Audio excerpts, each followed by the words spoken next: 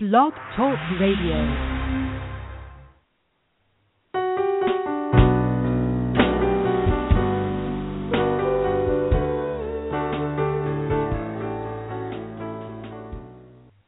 Hi, I'm author and publisher Tracy L. Slatton. It's my belief that the most interesting, creative, and original voices today are heard outside of the big corporations, studios, and galleries. Individuals of courage, inspiration, and vision are seizing the opportunities to create and promote their art themselves. I'm here to support them and to bring their stories to you. On this show, I'll interview independent artists of all kinds, unusual thinkers, and even some healers about their process. How do they do it? How do they start with an idea and bring it to life in the world? This show intends to illuminate the journey. Feel free to call in to 516-453-6052 with questions, or live chat with me at blogtalkradio.com/independent artists thinkers. Great to have you with us.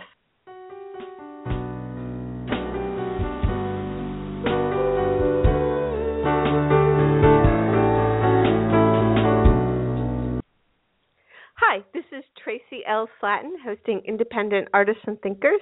I'm so happy to welcome you to the show. I've got a really cool show lined up for you today. And I have to admit right at the beginning that I'm just getting over a pretty bad cold, so I might sneeze or sniffle, so I apologize. But I'm carrying on anyways and really excited for this show. I'm also really happy that so many people are listening to the show live and in the archives and in the iTunes podcast channel, so thanks for tuning in. I created this show to support those brave souls who are operating outside the structures of the big established corporations. As the intro to the show says, I intend to illuminate the unusual journey and to bring it to you. I'm interested in alternatives to conventional thinking and conventional answers. I'm interested in creativity, fresh ideas, unusual perspectives, and originality. And this show aims to bring you models of people who embody those qualities. Please do call in with questions or comments to 516-453-6052. You can also live chat me at blogtalkradio.com/independent artist thinkers. And the live chat is open. So if you're in the chat room, say hello and type in questions you'd like me to ask. Email me in between shows if you'd like to suggest a guest or have me ask questions of a particular guest. You can reach me at tracy@tracylslatton.com. Next week, on Thursday, February 11th at 1 p.m., children's book author Bruce Coville is supposed to be on the show, and I don't have all his information, but I think he's confirmed, so that'll be fun. He writes really great books. I also have an announcement about some forthcoming guests of the show, but I don't have dates, and those of you who are friends know that my husband, Sabin Howard, and his visionary partner, Joe Weishauer, won the World War I Memorial Design Competition for a memorial in Pershing Park in Washington, D.C. I don't have a date and time for them, but they will be guests on the show, and probably after Bruce Coville. But it's up to their schedule. They've got a lot going on. Also, the show may be on hiatus toward the end of February for a week or two, but we will be back in March. So tune in and keep checking the website, independentartistthinkers.com, and the Blog Talk Radio page to find out who will be on the show. Okay, so I'm wiping my nose. All right. I'm so delighted today to have Broadway actress and yoga teacher Mary Michael on the show. Mary Michael is a New York-based actress, singer, dancer, and yoga teacher. She grew up in Texas and graduated summa cum laude with her BFA in musical theater from the University of Michigan. Since then, she has performed on Broadway in Anything Goes and The Phantom of the Opera as Christine Day. Mary Michael has performed across the country at theaters including the Denver Center, Syracuse Stage, Pittsburgh Civic Light Opera, Asolo Repertory, the St. Louis Muni, Music Theater Wichita, Casa Manana Theater, and Carnegie Hall. She has been a featured soloist with the Fairfax Symphony Orchestra and the American Pops Orchestra. Mary Michael holds certifications in restorative and yin yoga and is studying the effects of the subtle body on our creativity and all-over well-being. She lives in Queens with her fiancé, Carrie, and her dog, Massimo. You can find out more about Mary at www.marymichaelpatterson.com. Mary, welcome. Thanks for being on the show. Hi, thank you so much for having me. I'm so excited and so happy. And I know Madeline, my daughter, is going to listen because she's such a fan of yours. Oh, so, thank you. Well, we're going to start with you, and this is the question I like to begin with my guests because it's a nice, big, juicy question.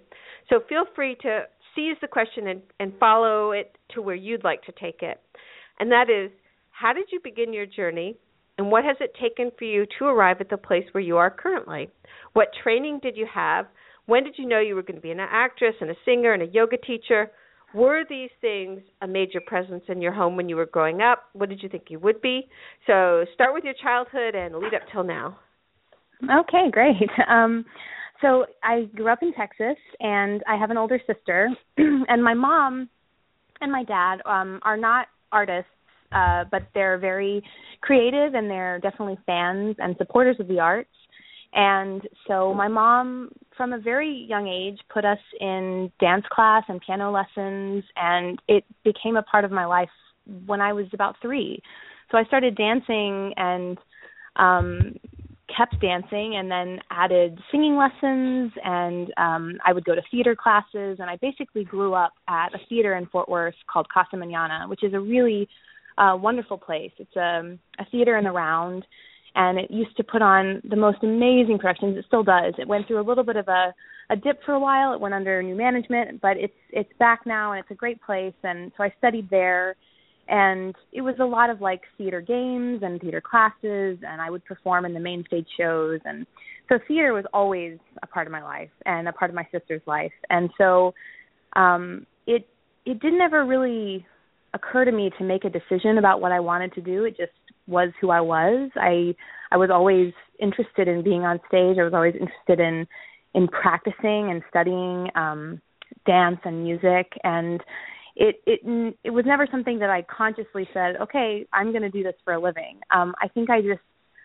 didn't think that there was anything even remotely possible to do. What else could you do except for tell these stories and practice? I love to practice and work on things, work on my craft. So from a very young age, that was always a part of who I was.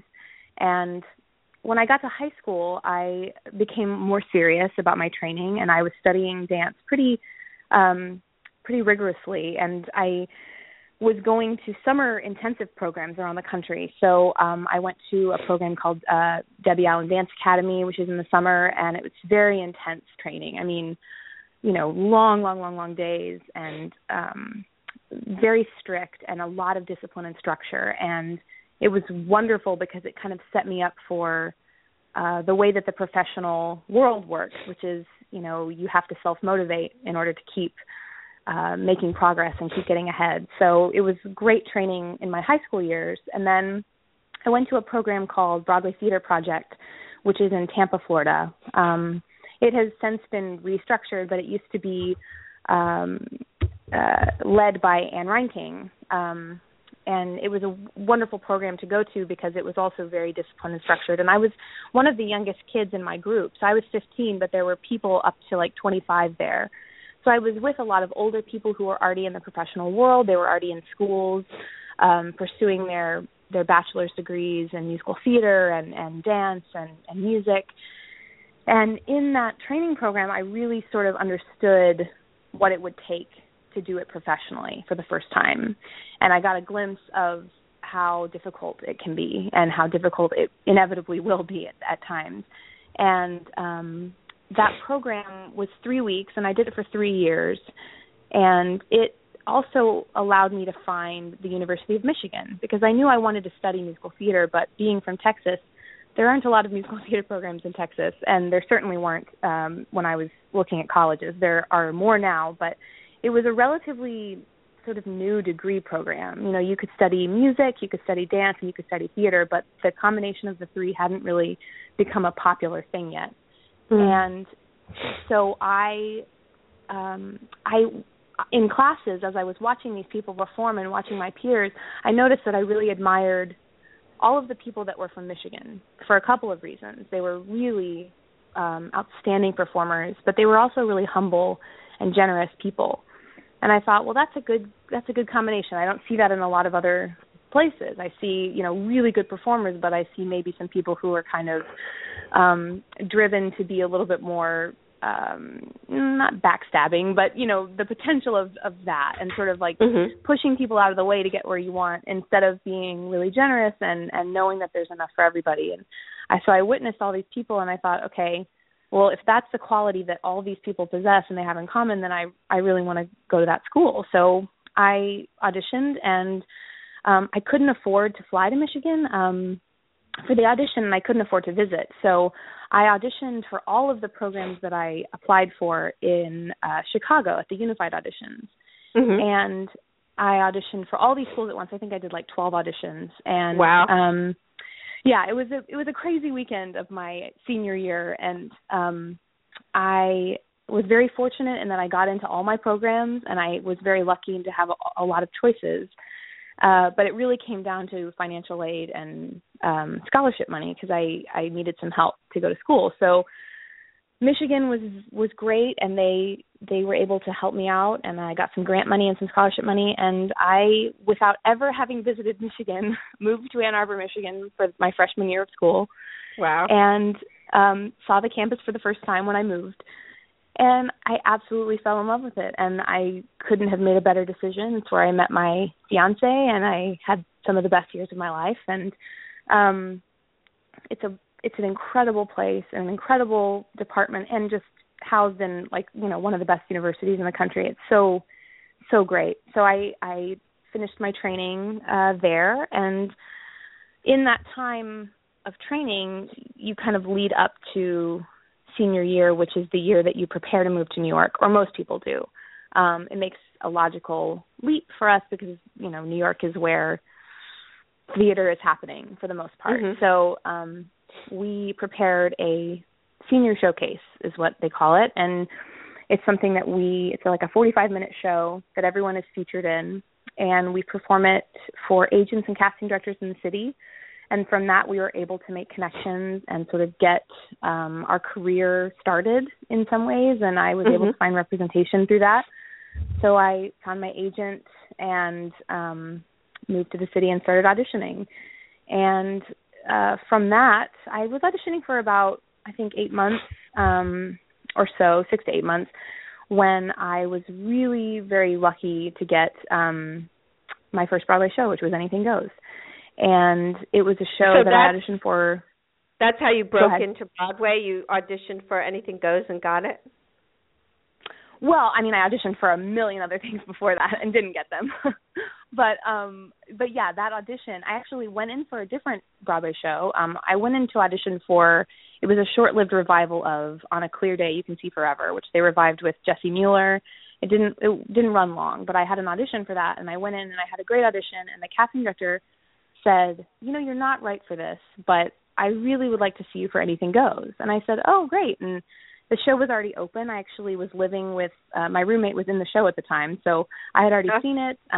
It's a great show. And I said, yeah, I would love to be seen. And they were replacing the girl that was covering or understudying Laura Osnes at the time, who was playing Hope Harcourt. And so they needed a new understudy. And I went in and I had a really great audition, and it was a very easy process. I tend to find now that the things that are supposed to happen tend to just be really easily accessible, and they just happen when they're supposed to. So I went in 2 times, and I booked my first Broadway show, and it was really good timing because I was struggling really a lot financially. I was waiting tables, and I was nannying, and I was just I think I was like, the day that I got the show, I was sitting across from my best friend at a little cafe, and I had my head in my hands, and I said, I don't know how I'm going to pay my rent this month, and I'm frustrated, and I'm working so hard. And then like 20 minutes later, I got a call from my agent, and they said, you're going to make your Broadway debut.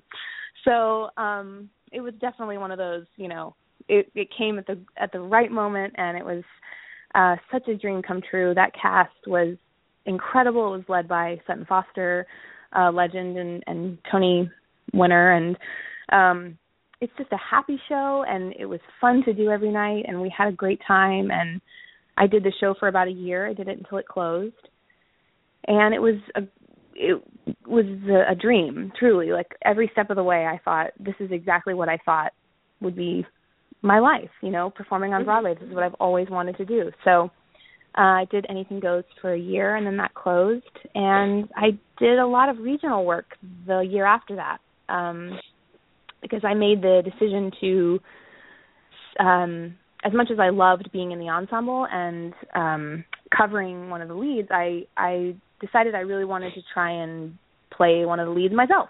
So I really kind of tried to make the decision to say, okay, I'm going to audition for principal roles. I'm going to take principal roles in, Syracuse, New York, and Denver, and these places that are not Broadway, but so that they can kind of boost my resume. And what's most important to me is that I want to be the one playing the roles. That's important to me. So I made that decision and was very fortunate to have a bunch of projects that lined up that year. And so, traveling around the country, which is very, very common for theater actors. I mean, I don't think people think about it very much because we think about Broadway as being, sort of what we want, and it certainly is, but there's like a tiny, tiny, tiny percentage of working actors that are working on Broadway, and then everyone else is working out of town, and they're working at regional theaters, and they're doing commercials and doing things that can sustain them and also fulfill them creatively. So I love working out of town, and I had a wonderful time at all those different theaters. And when I got back to New York from Denver, I had was doing a show called Sense and Sensibility, which was a musical adaptation of the novel, and I was playing Mary Ann, and it was a wonderful experience. And a girl on the show said, "Hey, have you ever auditioned for Phantom before?" And I said, "No, I haven't." "That's so funny that you said that. I mean, it's something I never really thought of myself as doing. I don't know why. It's always been one of my favorite shows." And she said, "I think you should audition for it." And I said, "Okay, well, I'll give my agents a call." And I called my agents and I said, "Hey, I don't know if they're looking for anybody right now for Christine, but if they are, I'd love to throw my name in the ring." And it just so happened that they were looking for someone like that month. So my agent said, "Great, this is perfect," So I got an audition, and that I walked in and I had a really great first audition, and the team was very complimentary, and they said, "Hey, can you come back on Tuesday? Can you come to the Majestic Theater and audition?" Which is traditionally Broadway auditions were actually at the Broadway theaters. That's very rare now, and I had actually never done that before. But they said, "Your callback's going to be on the stage of the Majestic, and it's going to be at 5 p.m. on a Tuesday. So before curtain, nobody's going to be there except for the team." And I said, okay.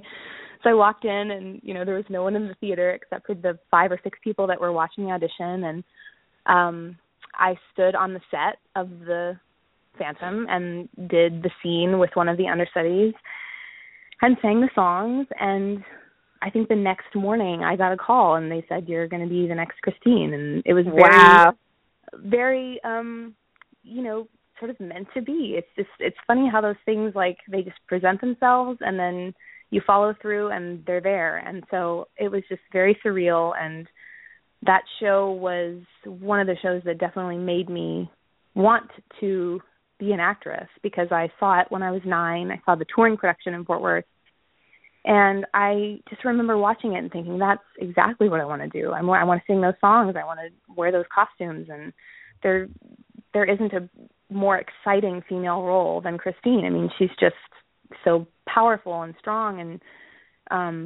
it's a wonderful role and a wonderful show. And so to get to do it was just so full circle, and it felt kind of like a dream the whole time I was there. I did it for about a year and a half, and at the end of that, I started doing a lot of concert work, which is actually what I've been doing primarily. And I sing with symphonies, and I do a lot of sort of like 1 and 2 night gigs now. And what kind of singing do you do? Mostly like Great American Songbook, so classics, mostly the musical theater repertoire. So like, I'm doing a Rodgers and Hammerstein show in D.C. in a couple of weeks, and that's going to be all Rodgers and Hammerstein tunes. So really traditional songs usually. And because they're with symphonies, they're just, it sounds magnificent because it's some of the best music that's ever been written. And so a lot of that is, and occasionally a pop song or two, although it's not my main thing. But so I've been doing a lot of that, and that has led me to now.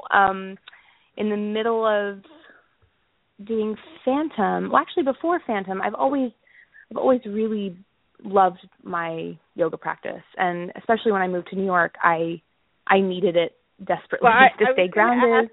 I was going to ask, how did yoga come into your life? Because I have a yoga practice that's very important to me, and so how did it come into your life? Yeah, well, the first yoga class I took was in high school, and it was actually at a really small little studio in the small town in Texas that I grew up in. I think it was the only yoga studio anywhere near us, and I had never done it. I had never really even heard of it, and I took this class, and because I was a dancer, the physicality of it really appealed to me, but I certainly didn't understand any of the sort of mental or emotional aspects of it. But I remember when we did Shavasana at the end, I had this, the first time I'd ever felt that way experience. And I thought, oh my gosh, this is so powerful to get to just lie here and be still. I've never done this before. No one's ever explained to me that I can just be still, and that's good. That's acceptable. And so that kind of clicked something into gear that stayed with me for a long time. And I practiced and all through college, and when I moved to the city, kept practicing and found a studio in Queens that I've been with now for 6 years practicing. And I did my teacher training because I had a month in between jobs, and I had a little bit of money saved. And I thought, I'm just going to do this because I would love, and I even if it just deepens my practice, then that's enough for me. But I did my 200-hour training, and it was one of the best months of my life, and I learned so much about myself, and I decided that I wanted to continue. So I really sort of, the thing about yoga that's always been appealing to me is the sitting and the stillness and the sort of relaxing elements. So the asana, although I love doing them and I love vinyasa, and I think it's all really valuable, I've always been more attracted to sort of a slower practice. So I started. You told me that you teach primarily restorative yoga? Yes. So restorative and yin both are the two things that I teach. And I find that when I practice at home, that tends to be what I do as well. So that's kind of what I'm drawn to, because my life is so hectic and crazy, and I'm always going and going and going. Anytime that I can just sit down and be still, I cherish that time. So that's what I want to teach people. Also because I think, in New York especially, we don't really allow ourselves to do that. We also kind of demonize it sometimes because we think we're not being productive, and we're not doing anything that matters if we're not going and going and going. And so I love the idea of teaching classes that make people slow down, because although it can be jarring, I think at the end people are always saying to me, oh my gosh, thank you so much. I didn't realize how much I needed to be still, and be quiet and just, be with myself for a minute. And so that's primarily what I teach. But I noticed when I was doing Phantom, the show was so demanding and so exhausting that I was in a constant state of exhaustion. And it was actually really difficult to find ways to sustain the show, because that's not something that you're taught in school, right? I mean, I wasn't ever taught. I was taught how to sing and dance and act and read music and do all these things, but no one ever said, here's how you're going to sustain doing a Broadway show for a year and a half and do the same thing over and over again. And so yoga was my way of understanding that, and how to replenish myself when I felt like I couldn't do it again. And so through my practice, I continued to want to teach. So I did my restorative and my yin training right after I was done with Phantom. And now teaching has become a bigger part of my life, because I think it's so important, especially for creative people and actors, because we aren't given a lot of tools how to replenish ourselves and how to stay creative and stay inspired. And I think New York can be really depleting.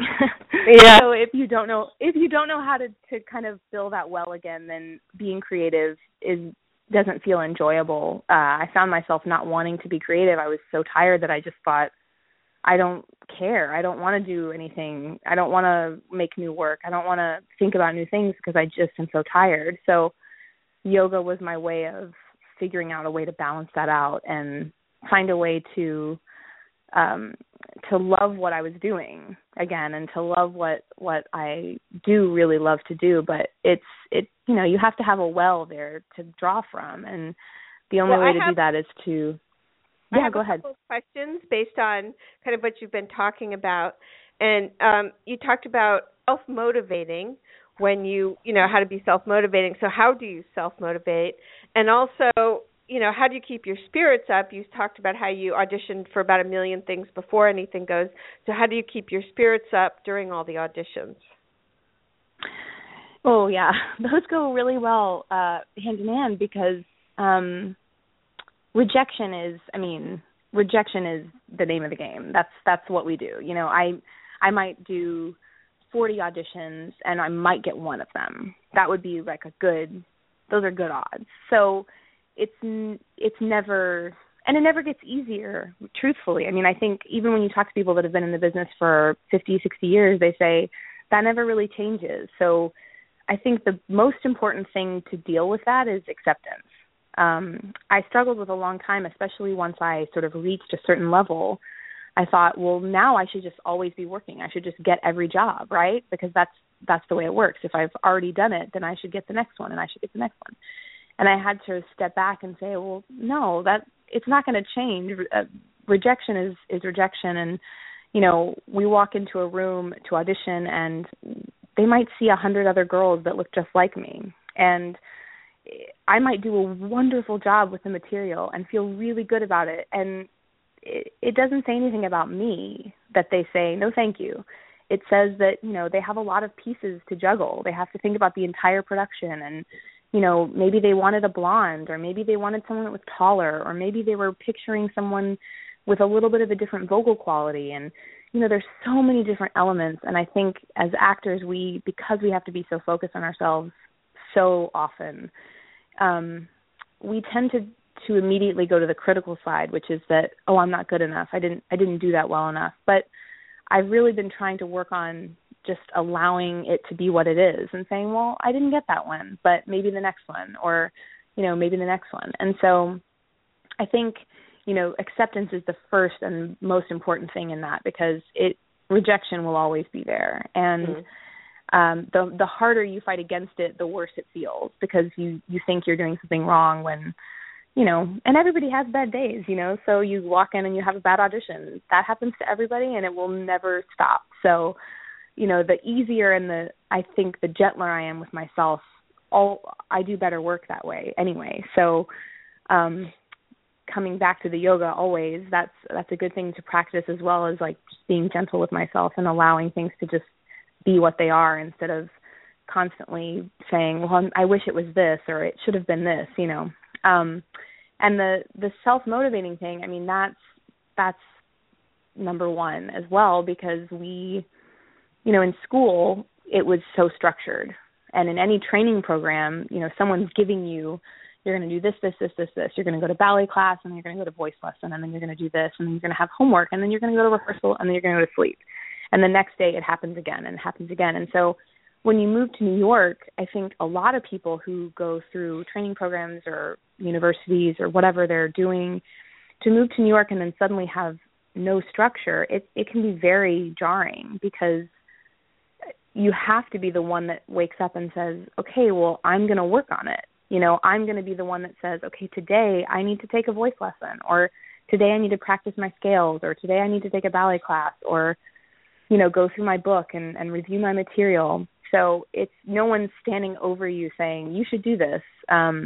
You have to be the one that does it. And I think people learn that in different ways and, over different times. But for me, I think self-motivating has never been too much of an issue because my favorite part of being an actor is rehearsal and practice. So I love the part where we're figuring it all out. I love the part where we're messing up and making mistakes and changing things and reviewing things, and that's my favorite part. So that's the part that I love to get to. And to get to that point, you have to do your own work. I have to come home and I have to memorize lyrics, and I have to review lines and make sure I'm on top of my game, and that's why I do it. So for me, I think that was instilled truthfully from my dance teacher, because it was just sort of ingrained in me over and over and over again that no one was going to do the work for me. So if I wanted it to happen, I was the one that had to do it. And I think that that's an invaluable lesson that she taught me, and as well as many other things. But my husband Saban, he's an artist, and he has learned how to be quite a good businessman, but it was definitely a process. And he talks a lot about how art schools for the visual arts, they don't really teach students how to get their career started as an artist. So these kids go through art school, and then they come out and they don't know how to make money at it. So I think, you got some of sounds like in your senior year at Michigan, doing the senior showcase, you got a little bit of a transition period there. Definitely. And I think because Michigan is one of those schools that is it's one of the top musical theater programs. So there's a lot of people who respect the program. There's a lot of people who know it. And we've had a lot of wonderfully successful graduates. So all of those graduates being in New York have created a network. And we actually joke and we call it the Michigan Mafia, because there's so many of us.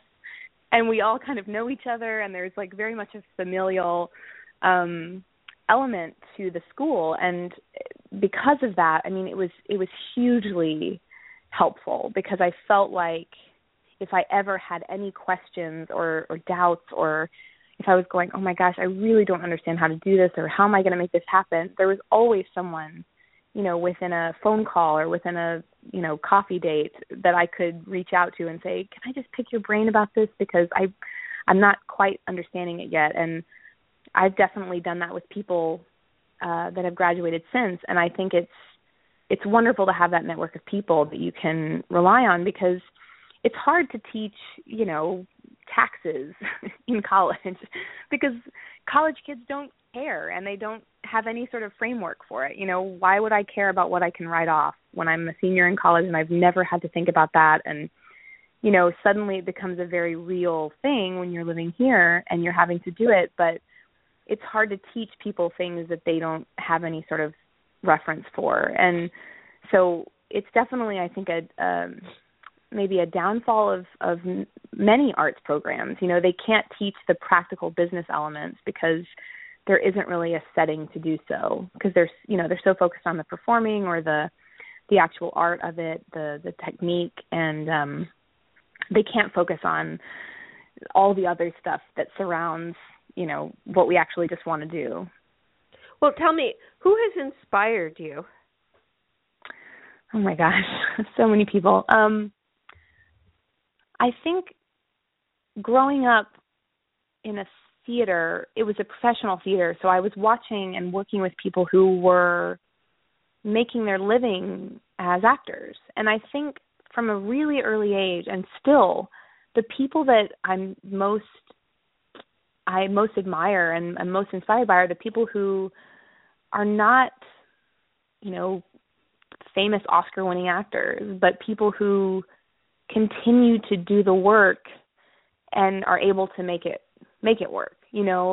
People who you might not know their names, but on their taxes that they are an actor. That was always, I always joked with my mom, and I still do. I'm like, if I can say on my tax return that I'm an actor, then I'm successful, because that's what I want to do. I'm not in this to win Tony Awards and Oscar Awards and make millions of dollars. All those things are fantastic. And, when they come to people and when they happen to people, I think they're a result of really hard work. And I think those people are always really appreciative, hopefully, of the things that they've earned. But, we can't set out to be that way. So I've always really admired and been inspired by those people who I think continue to do the work even though they aren't being constantly praised for it and constantly awarded for it. And I think that's like a hugely admirable thing about so many actors, so many working actors in the country who we don't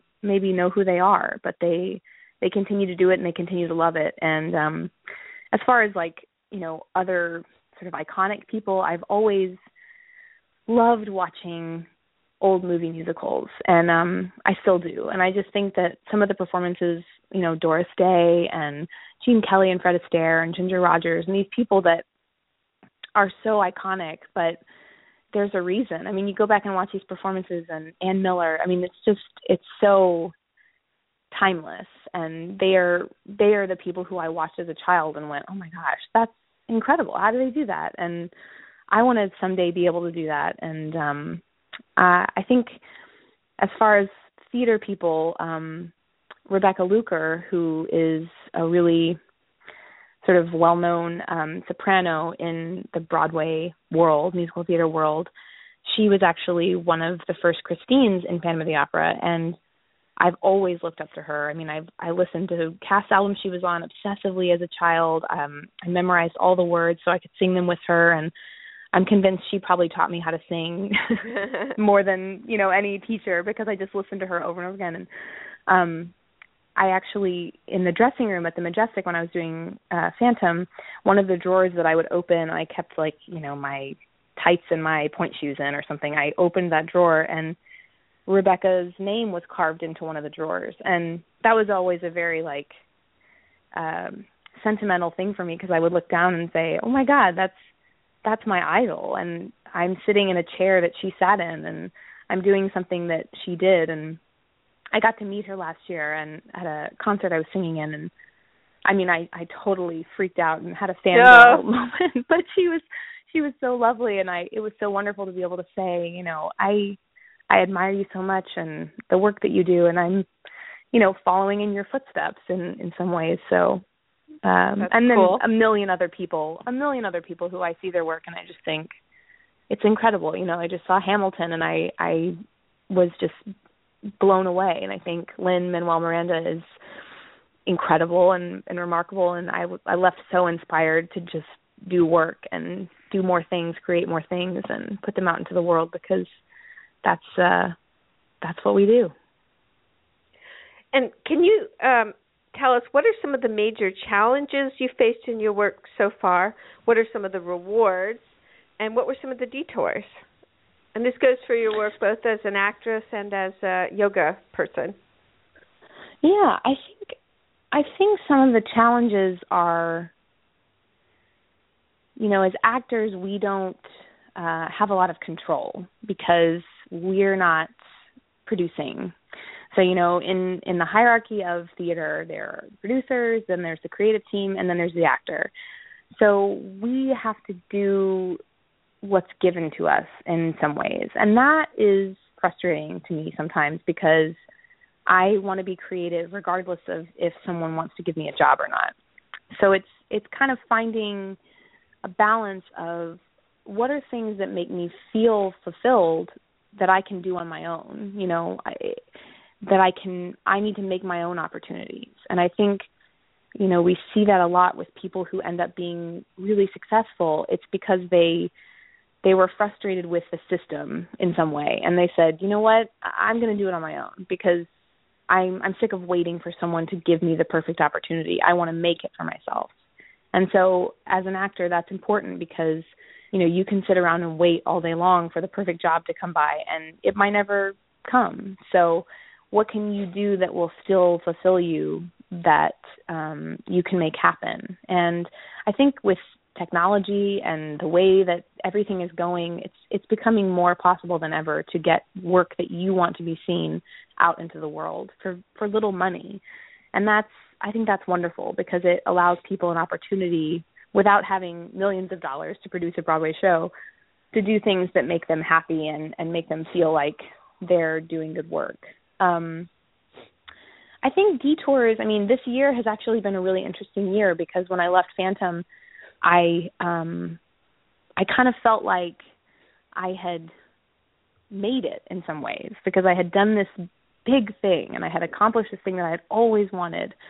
And it felt very amazing on one hand, and on the other hand, I thought, well, what am I going to do now? I mean, I've done it. Like I did what I set out to do. And so for me, this whole year has been about sort of making new dreams and sort of going like, okay, well, I dreamed for so long that I would be on Broadway and that I would star in a Broadway show, and I did that. And so what else can I do? What else makes me excited? What else inspires me? And so what are some of your new dreams? What are some of your new dreams?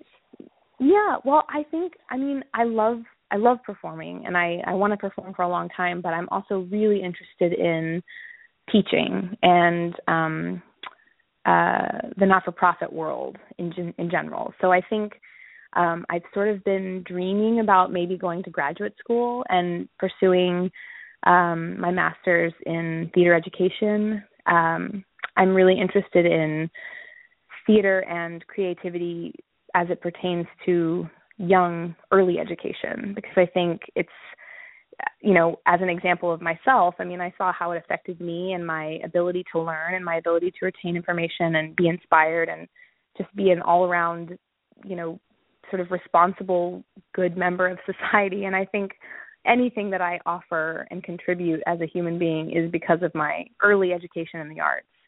And I think that's so important, and I don't see enough of it really anymore, because I think we're just losing sight of its importance. And that's something that this year I would love to consider maybe going back to school at some point. So that's kind of in the works. And I love singing with orchestras and symphony orchestras, and that's been a dream that has been coming to reality a lot this year. And I've been able to do things that it feels really wonderful to just be able to get up and stand up in front of an audience, and it's usually with very little rehearsal, so there's something very spontaneous about it, and that makes me feel very alive and creative, because it's the sort of the opposite of doing something like a long-running show where you're doing the same thing every night, and that's been a really nice detour this year. So this whole year has kind of felt like a detour, but I'm excited for what comes next. It's sort of a never-ending road of going, well, I guess, this can take me here. And as an actor and as a freelancer, just in general, there's so much uncertainty, but I think for a long time that kind of scared me, and it made me go, oh my gosh, what am I going to do? What am I going to do? But I think this year has made me see that it all works out, and I'm excited by the uncertainty now, and kind of, the more uncertain I am, the more chance that I'm going to be pleasantly surprised by something that just sort of presents itself and falls into my lap. And that's cool. So, yeah. So how have you had to think outside the box in order to be successful? Well, I think I've had to think outside the box because just from the practical standpoint of surviving in New York, I think it's so difficult to live here. And my fiance is also an actor, and we talk a lot about not having a normal, or in quotes, normal life, by us both kind of, he just closed a Broadway show. He was doing Dames at Sea, and as soon as that closed, it always feels very strange to kind of start back at square one, which is essentially what we do. We kind of reach these amazing heights, and then they close or they end, and we kind of feel like, oh my gosh, am I back where I started again? And in those times of uncertainty and times of unemployment and times where you're going, I don't know what's next, and I don't really know how I'm going to make ends meet, it makes you be really thrifty and creative, but in a really exciting way. I mean, we're about to go perform in Telluride, Colorado together for this songbook festival, which is something that we never thought we would do, but it was an opportunity that presented itself, and we thought, well, that's great, because that helps us, one, pay our bills, and it also feels very fulfilling, and it's something we get to do together. And talk about some of your upcoming events. Yeah, so we're going to Telluride in a couple of weeks. We're going to Ann Arbor, Michigan to perform at the University Musical Society Cabaret Series. I have a show at George Mason University outside of D.C., which is going to be with the Fairfax Symphony Orchestra, and those tickets are on sale now, which is exciting. It's an all Where are they on sale? Show. They're on sale on the George Mason University website, so you have to go through them. But I think if there's not a link on my website yet, there will be very shortly. So you can also go through my website to buy those tickets. But give your website again for the listeners. Yes, it is www.marymichaelpatterson.com. And can listeners contact you through that?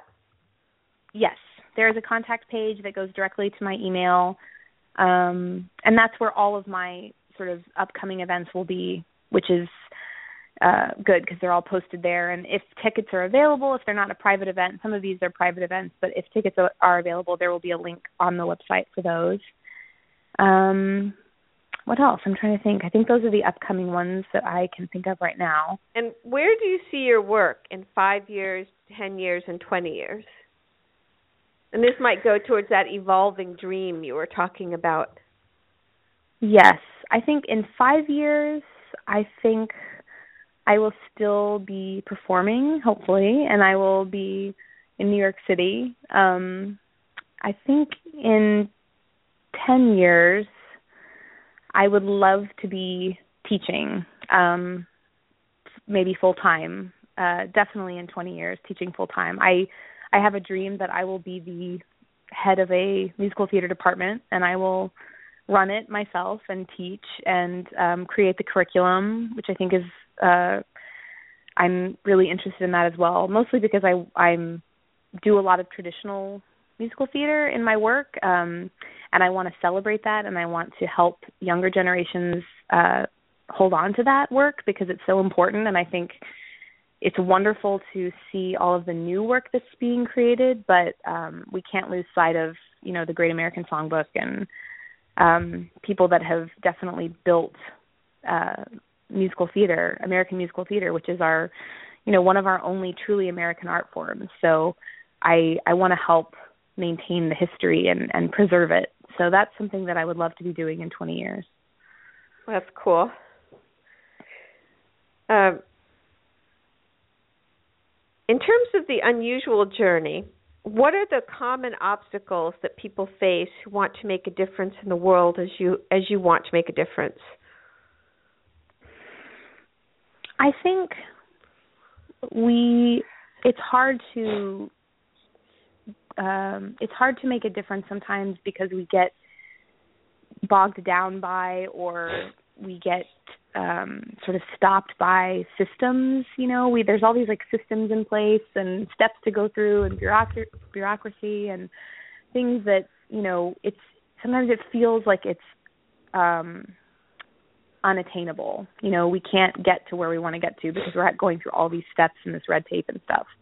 And I think that's at least from my friends that I talk to about that, and we kind of sometimes sit around and go like, oh my gosh, if we could just do this, if we could just get around this, or if we just had enough money to do this. And so there's a lot of sort of obstacles in that way. But I think we're going toward an age that's maybe sort of breaking some of those down, and we're kind of learning that we can do without some of those systems and without some of those steps, and maybe it helps people, especially who are creative thinkers, to have a little bit more freedom and a little bit more space to create, and that will inevitably help things to get done, initiatives to get through. And even if do you have a dream or a fantasy that you and some of your friends will get together and foist your own production of some wonderful American musical?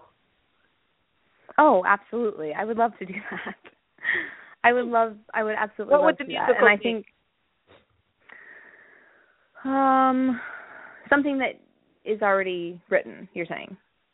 No, it could be either like one. A classic. Could it be a classic? Well, or I think you want to, or do you and your group of friends want to, create something original? And that would be the tradition. That would be incredible. I'm surrounded by people that I'm amazed by, and they're always writing and creating things, and I would love to have a space or, a community of people who could get together and collaborate and create more work, because I think that's hugely important, because without that, space to collaborate, we won't make any new work. We have to have a platform to do it. And so I think that would be incredible.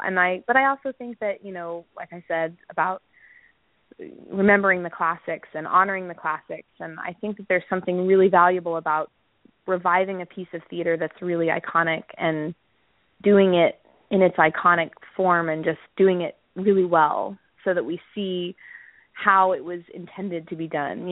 I think we're obsessed right now with changing things and making them modern and new and updating them.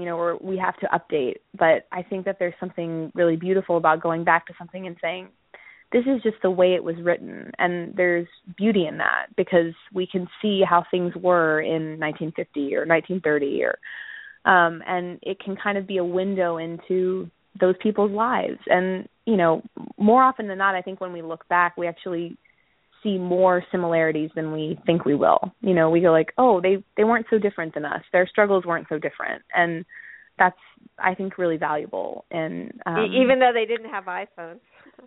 Even though, exactly, yeah. So if you could wave a magic wand, right? If you could wave a magic wand, what show would you revive? I would revive Carousel, because I think it's my favorite musical of all time, probably. And what role would you play? Julie Jordan. Yes, the lead girl. Sounds fun. Yeah, I think the music How would you is, cast it? Oh my gosh. You put me on the spot. I don't know. I would have to think about, who some of my options, but I would definitely want to do it in, not in a traditional way, but I would want to sort of honor the story and the music, because it's such a heartbreaking and beautiful story, which I think is so relevant still today. And I love that. I love that show. So that one, but there's so many others. Oklahoma, I love Oklahoma. Any Rodgers and Hammerstein is good by me. I'll revive any of them. Okay. So here's a question. We have about 7 minutes left. Where have you failed and where have you succeeded? I have failed at, I'm not a great auditioner. It's something that brings me a lot of anxiety. Says the woman who's been in 2 Broadway plays? Says the woman, yes. But has auditioned for, 400 more than that.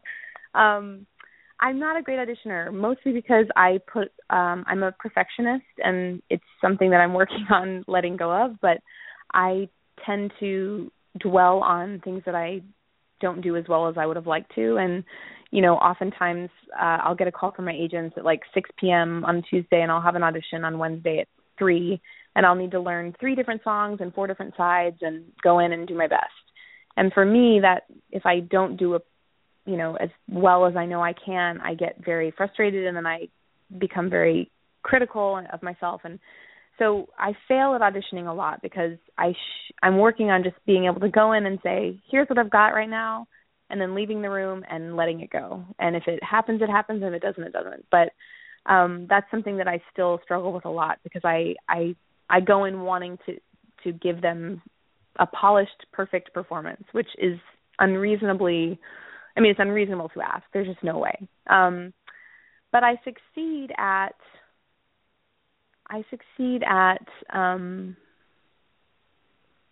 continuing.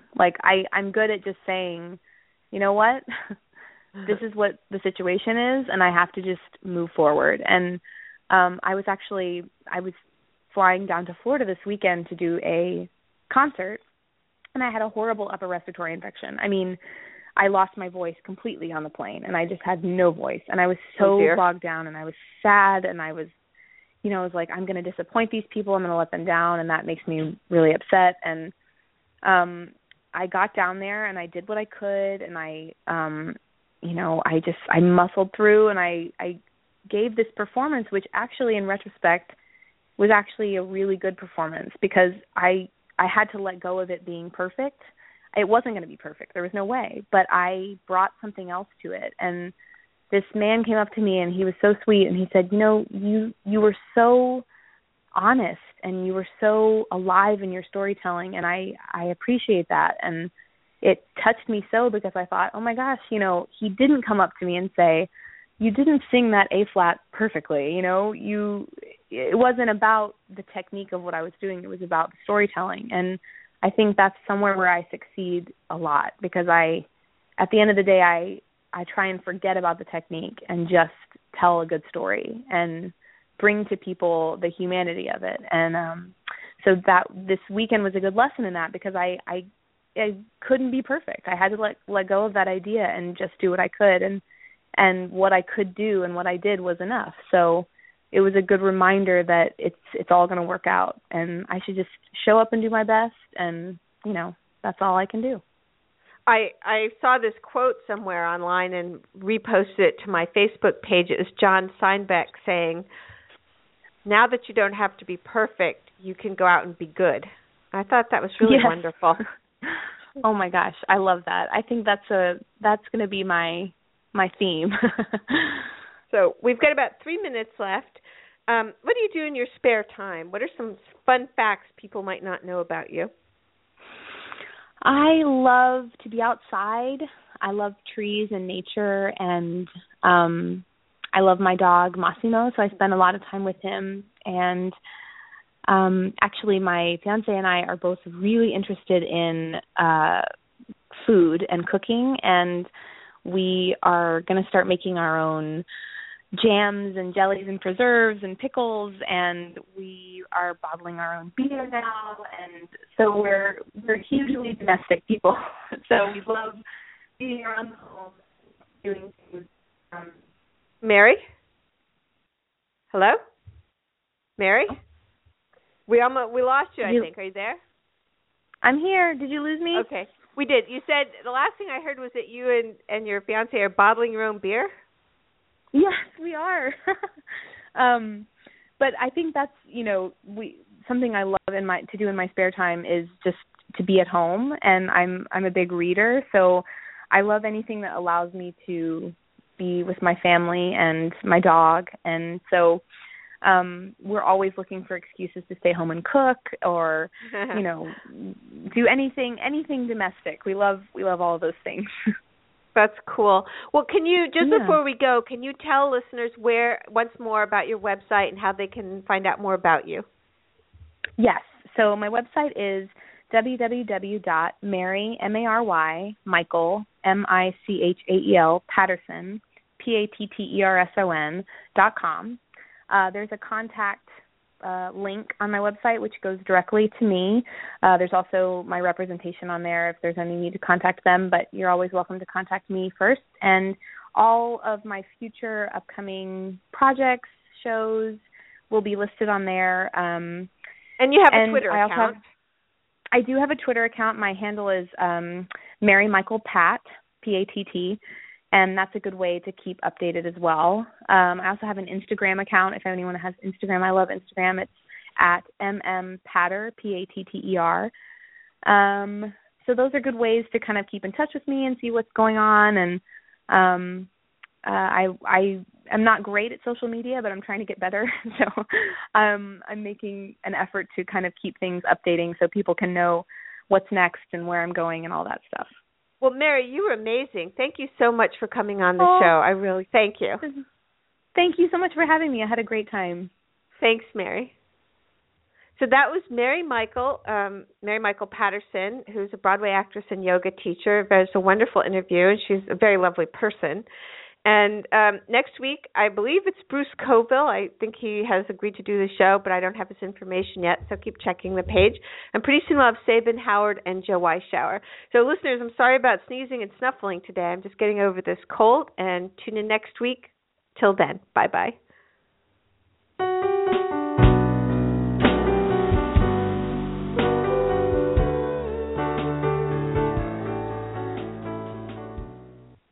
has been Tracy L. Slatton on the Independent Artists and Thinkers Network. Thanks for joining us. Come back next week.